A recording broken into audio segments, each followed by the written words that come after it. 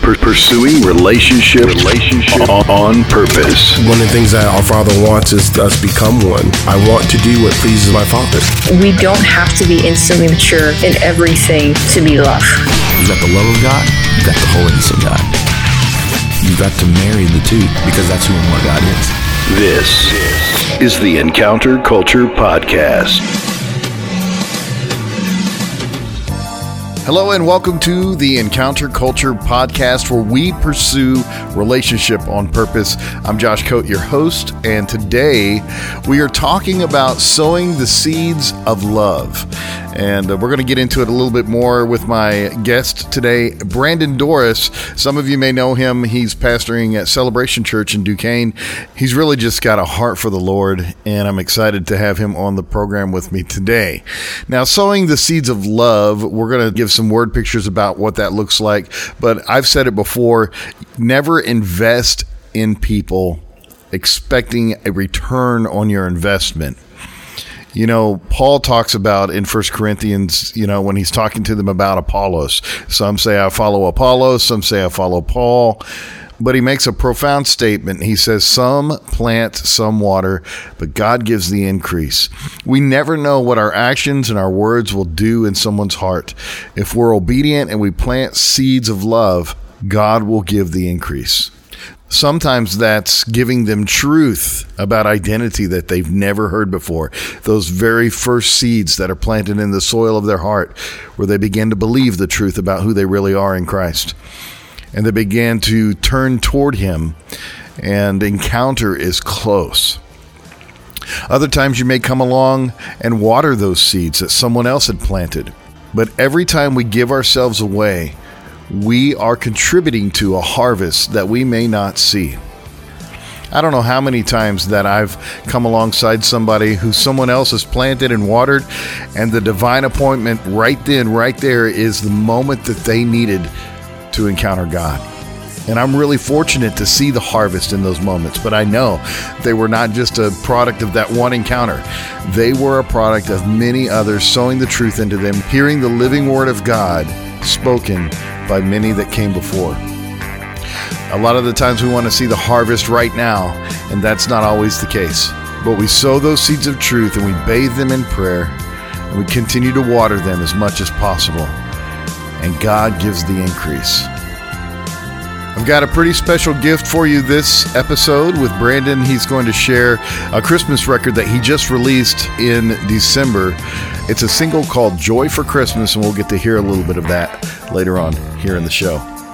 So when I come back, we'll be sitting down with Brandon Dorris, hearing his heart on relationship and sowing the seeds of love. Stick around. Encounter Culture is more than just a podcast. It's a community movement of pursuing relationship on purpose. We steward this movement with Encounter, points of contact where believers can come together and build relationships through community conferences, incense rising, 24 hours of expression and encounter, house fires, regional gatherings in homes, extended living room worship, and family-style ministry. We also steward it through culture, like this podcast, with weekly vision casting, stewarding the heart of our region, inspiring and giving resources. Echo, the publishing arm of Encounter Culture, producing a regional sound, songwriting sessions, recording and distribution projects. And through treasure hunts, monthly regional outreach, activation in ministry, prophecy, and evangelism. One of the best ways to connect and become involved is to sign up for our monthly newsletter. Check out our upcoming events and find out how we can pursue relationship together on purpose at encounterculture.us. This is the Encounter Culture Podcast. Welcome back to the Encounter Culture Podcast, where we pursue relationship on purpose. Man, I am so excited. I've got Brandon Dorris in the studio with me right now, and we've already been talking for an hour or more. Man. My heart's on fire just talking with you and hearing your heart. You know, before we get going into talking about relationship and how the Lord has revealed himself through that topic, for those of our listeners that don't know you, give a little bit about your background and who you are and where you're going. Yeah, my name is Brandon Dorris, and I'm a musician. I play keys for Consumed by Fire, and I pastor Celebration Church, and I have 4 kids. I've been married for almost 20 years to Christina, and yeah, so that's me. That's easy. Yeah. In a nutshell. Love Jesus. Yeah, I do too, man. And I can tell just sharing with you, we've got a lot of common ground. And I mean, it's like looking in a mirror here, man. Dude, I told Christina this morning before I came, I was so excited to connect with you because I just feel like we both are a lot alike in a lot of ways. So. Yeah, already this morning before we jumped on the microphones, we were playing music on the keyboard and just sharing stories and our hearts together. So, what we're about with Encounter Culture is pursuing relationship on purpose. And that's part of it is getting together and hanging out and going after relationships that maybe we haven't pursued before. And I'm really excited about us pursuing that together. And I just want you to share your heart. Like, what has the Lord just kind of revealed to you about relationship and how we steward that? Well, first off, I think it's important to recognize we need each other. We need community. And, we've all seen the videos online of the lion waiting to get the one that's isolated. And, the enemy is a roaring lion seeking who he can devour. And so we need community. We need each other. And that's not just in the context of four walls of a church. That's the entire body of Christ. And looking for those opportunities to engage with each other. And so I think that's one of the most important things when we talk about relationship. But I think one thing that God's been speaking to me is out of the book of Ezekiel. I think it's chapter 36, where the prophet talks about, I will take your heart of stone and give you a heart of flesh. And I don't even know if that's like a one-time thing, like, you got this heart and now you just got to deal with this heart no matter what happens. But I think how many of us, including myself, man, that heart, it'll take on some things it doesn't need to take on over time. And before long, we isolate ourselves again because we've been hurt or we've been wounded or we experience pain in our life. And so we withdraw from community or we distrust or whatever based on that. And God wants us to know we're loved and we're not forgotten. And He's got healing for us, not just for us, but so we can extend to other people and be that place of unity because we're a reflection of His goodness to each other. So that's something that God's been speaking to me is, where's my heart? Where am I at? And that I would walk in healing and be an extension. Because, there's so many broken people in this world that just need to know that Jesus loves them. We've complicated it so much, but people are looking for community. And if they don't find it within the context of Jesus, they're going to find it somewhere. They're looking for it. But we are the source of true love, of His goodness, of His virtue. And so I think in that moment, just being able to accept and maybe take an inventory of where our heart is, I think that's where whenever we exchange that hard heart for that tender heart again, that's where forgiveness happens. And you talk about identity. When I look in the mirror, what do I see every morning? Do I see His goodness? Do I see His purity? Do I see His righteousness? Do I see who He is in me? And if I don't, then I may need to exchange that heart again. Because it's one of the first things He does is play on my identity. Let's talk about that. How do you personally do that in your own life, in your own walk? How do you keep your heart soft, keep your heart tender toward Him? Man, it's a daily thing. But, He says in His presence is fullness of joy. Yeah. And so I think, first off, there's an element of control. I take on all this stuff. Talk about that. I don't have to I don't need to take it on, man. Right. And, if He clothes the lilies of the field, God cares for us. He loves us. And so I don't have to worry. Like, I think I control these things in my life, but I really don't. And I think sometimes we think if we don't try to control it, we don't care. But the greatest type of care we can have is to just give it to Jesus. Whatever it is in our life, whether it be relationships, whether it be work, whatever it is, we do it for the glory of God. But at the end of the day, we are in such covenant and relationship with our Heavenly Father, we can trust Him. We don't have to control, because we really don't have control of the outcome. We believe. And there is this wrestling. The Bible says if you have faith the size of a grain of mustard seed, you can move mountains. Right. So it's not the amount of faith, it's the issue of unbelief. Mm-hmm. This unbelief comes in. We have faith. Lord, I believe, help my unbelief. So in this moment, man, I just trust Him and I give control, the idea of control, to Him. So in the morning, I just wake up. I said, Lord, this is your day. This is yours. And I'm here for your glory. I'm here for your purpose. I surrender to you again. I'm just yours. And man, it's amazing the days when you're able to do that, the moments when you're able to do that, how much he surprises you with his goodness. And it may not be what you expect. It may not be the way you think it needs to happen, but his way is so much better. And even the little details of things, to appreciate those little details, like God does things like so cool. And because he cares about even the finest things of our life, because he's with us and we're immersed in him, it's just the littlest things, from the smile on our kids' faces when something, awesome happens. But if we're not immersed in that, we can be worrying about something completely different in our life, and we miss out on those details of what God is doing in the realness of that moment. Right. Earlier, we were talking about taking Jesus with us throughout our day, and through stories and you sharing with me how Celebration Church has reached out to the community and been really involved outside the four walls. Yeah. And, as we're in different camps in our community, we're all part of the same body, Right. And as we start to branch out into the community, it's important that we take Jesus with us. Yep. And we see him in the moment. We're present in the moment. You say in his presence, there's fullness of joy. Yeah. That brings us out of that culture of depression and anxiety and worry and doubt. And it brings us into a place of fulfillment.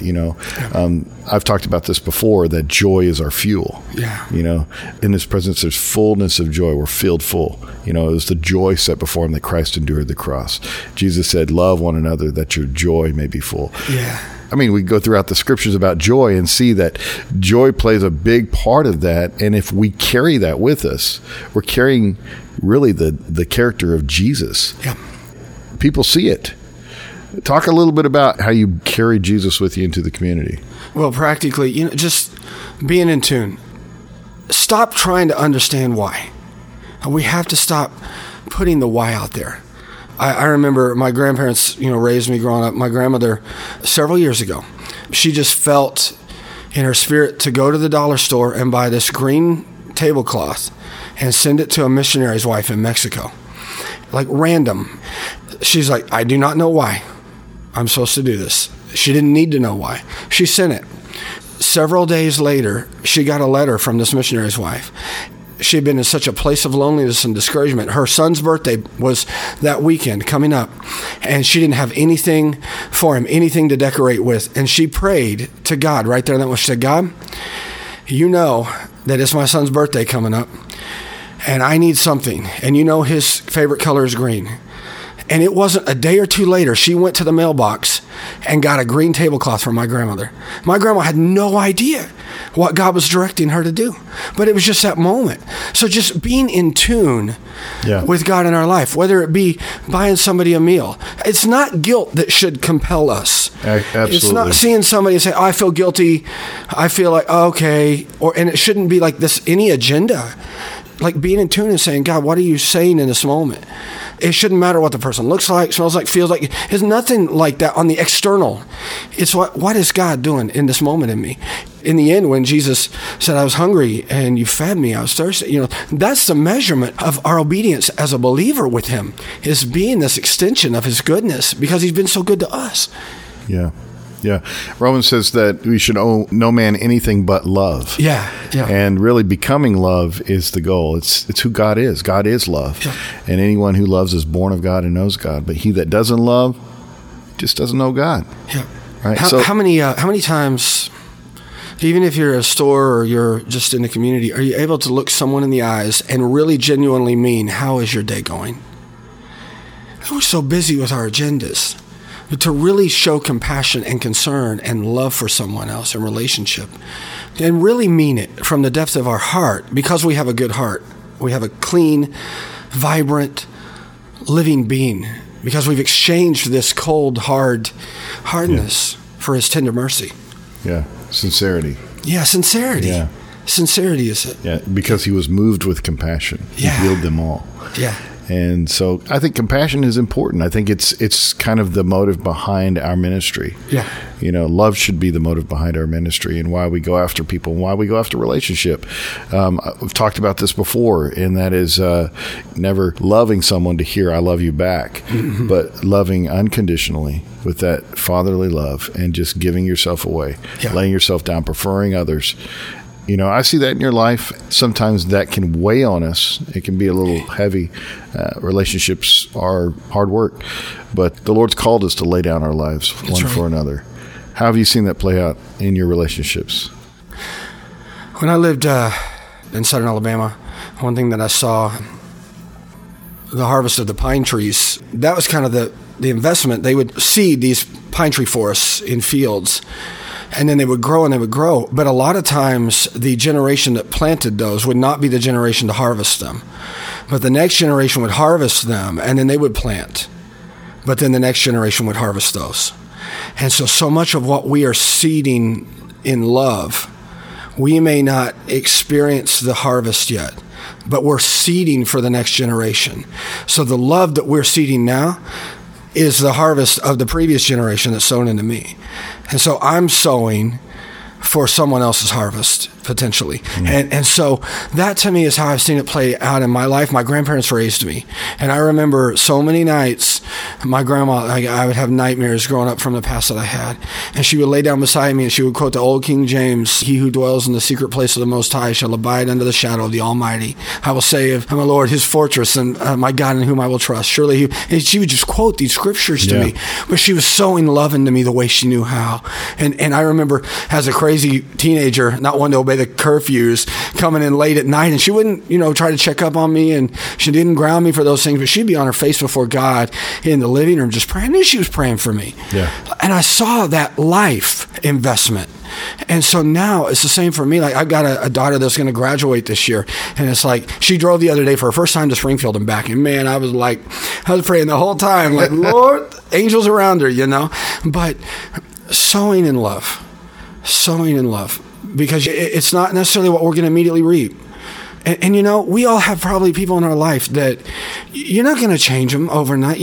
That's not our outcome measure, but we don't need to expect all this stuff. But it's just loving in this moment and sowing in that love and knowing God's got it. God's got it. And we'll see it play out, or we won't see it, but God's got it. Yeah. So we sow, man. He's the Lord of the harvest. That's right. That's right. Man, I've really enjoyed my time with you, and I want to talk forever, but I do want to hit this before we say goodbye. You're a musician, and it's kind of your heart. It's kind of your ministry is a worshiper before a pastor or anything else. Right. And so you've got a new project that you just released. Tell us a little bit about that and how people can get a hold of it. I did the Christmas single, Joy for Christmas, and that was probably one of my favorite things to ever write. Actually walk someone out of depression. 3 or 4 years ago, I went through a really, really dark place, and I didn't know how to get out of it. And I remember Thanksgiving Day, laying in bed, and I was so numb to everything. And I didn't see the colors. I didn't hear the music. I didn't feel people. And I remember Christina laying down by me, and we were supposed to go to families for Thanksgiving. And she laid down by me, she put her arm around me, and she just cried. She said, "I wish I could fix this." And I said, "I do too. And I don't want to take medicine. I don't know what to do. I don't know how to fix this." And the only thing that really pulled me out of it, I guess, was I began to thank the Lord for all the little things I saw. I walked outside for a minute. I heard this little bird. It was hungry. It was looking for food probably, but I heard a little bird singing in the trees. I said, "Thank you, Lord. I hear the bird. Thank you, Lord, that the sun is shining today, and I see the sun. Thank you, Lord, for the trees." And I just began to thank the Lord for all the little things. Because one of the first things that depression did for me was it eliminated my senses to where I was in reality. And it's made me very, very numb. And as I began to do that, the Lord began to reveal who he was with me in that moment. And so I wrote Joy for Christmas based on just where I was in my reality a few years ago. And I really wrote it this year as a declaration to say, I'm not going there. I'm having joy this year for Christmas. Everyone says smile and get through it. Trying hard doesn't make it go away. Tired of faking and pretending. Everything in life is just okay. Prince of Peace, Counselor, Mighty God, Everlasting Father, Jesus.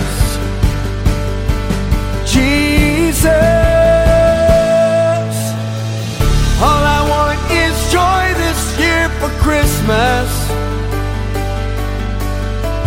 In my heart I know it's the best time of the year. You're giving me joy this year for Christmas. Emmanuel, Emmanuel, Jesus, you are here. It was the first song ever that my whole family went in the studio and sang with me. Wow. And my 9-year-old son got a little solo on it. That's and awesome. It was what I wanted for Christmas, was for my family to sing on a song with me. And so they all came in, they did some gang vocals on it, and I had one of the greatest experiences at Christmas this year, because I just declared, Lord, you're giving me this joy, and I'm going to embrace it this year in your goodness. So that was kind of the story behind that. And How do we get a copy of it? you can look at it on iTunes or watch the little lyric video on YouTube or Spotify. What do people search for? Yeah, Joy for Christmas by Brandon Dorris. So, yeah. Beautiful. Yeah. Rejoice in all things, and the peace that surpasses understanding will guard your heart and mind. Amen. Amen. Man, it's been a pleasure being Thank you with so much for today, inviting man. me today, Josh. I love you, brother. I You love got you such too, a man. great heart for ministry in the community. Love you. Love you too. All I want is joy this year for Christmas. In my heart I know it's the best time of the year. You're giving me joy this year for Christmas. Emmanuel,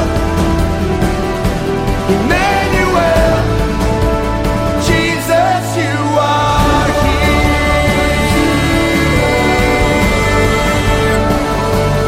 You are here. I love developing relationship with like hearts, and Brandon definitely is one of those. And we'll be celebrating with them at their church, Celebration Church, March 17th and 18th for Incense Rising. 24 hours of expression and encounter. Time slots are now open if you have a team or you just want to share some worship by yourself. You're welcome to sign up for an hour or 2 1-hour slots at incenserising.org. Next week, I'm going to have on with me Catherine Joy Harriman. Her and her husband Rob are missionaries to Mexico, and she was in town last week, and I got to sit down with her and hear her heart on relationship and what beautiful insight she brings to the table. So you definitely want to catch that one next week as we interview Catherine Harriman on the Encounter Culture podcast. We'll see you then. You never let go, you never leave. You always stay right next to me. You never fail, you never will. Always faithful.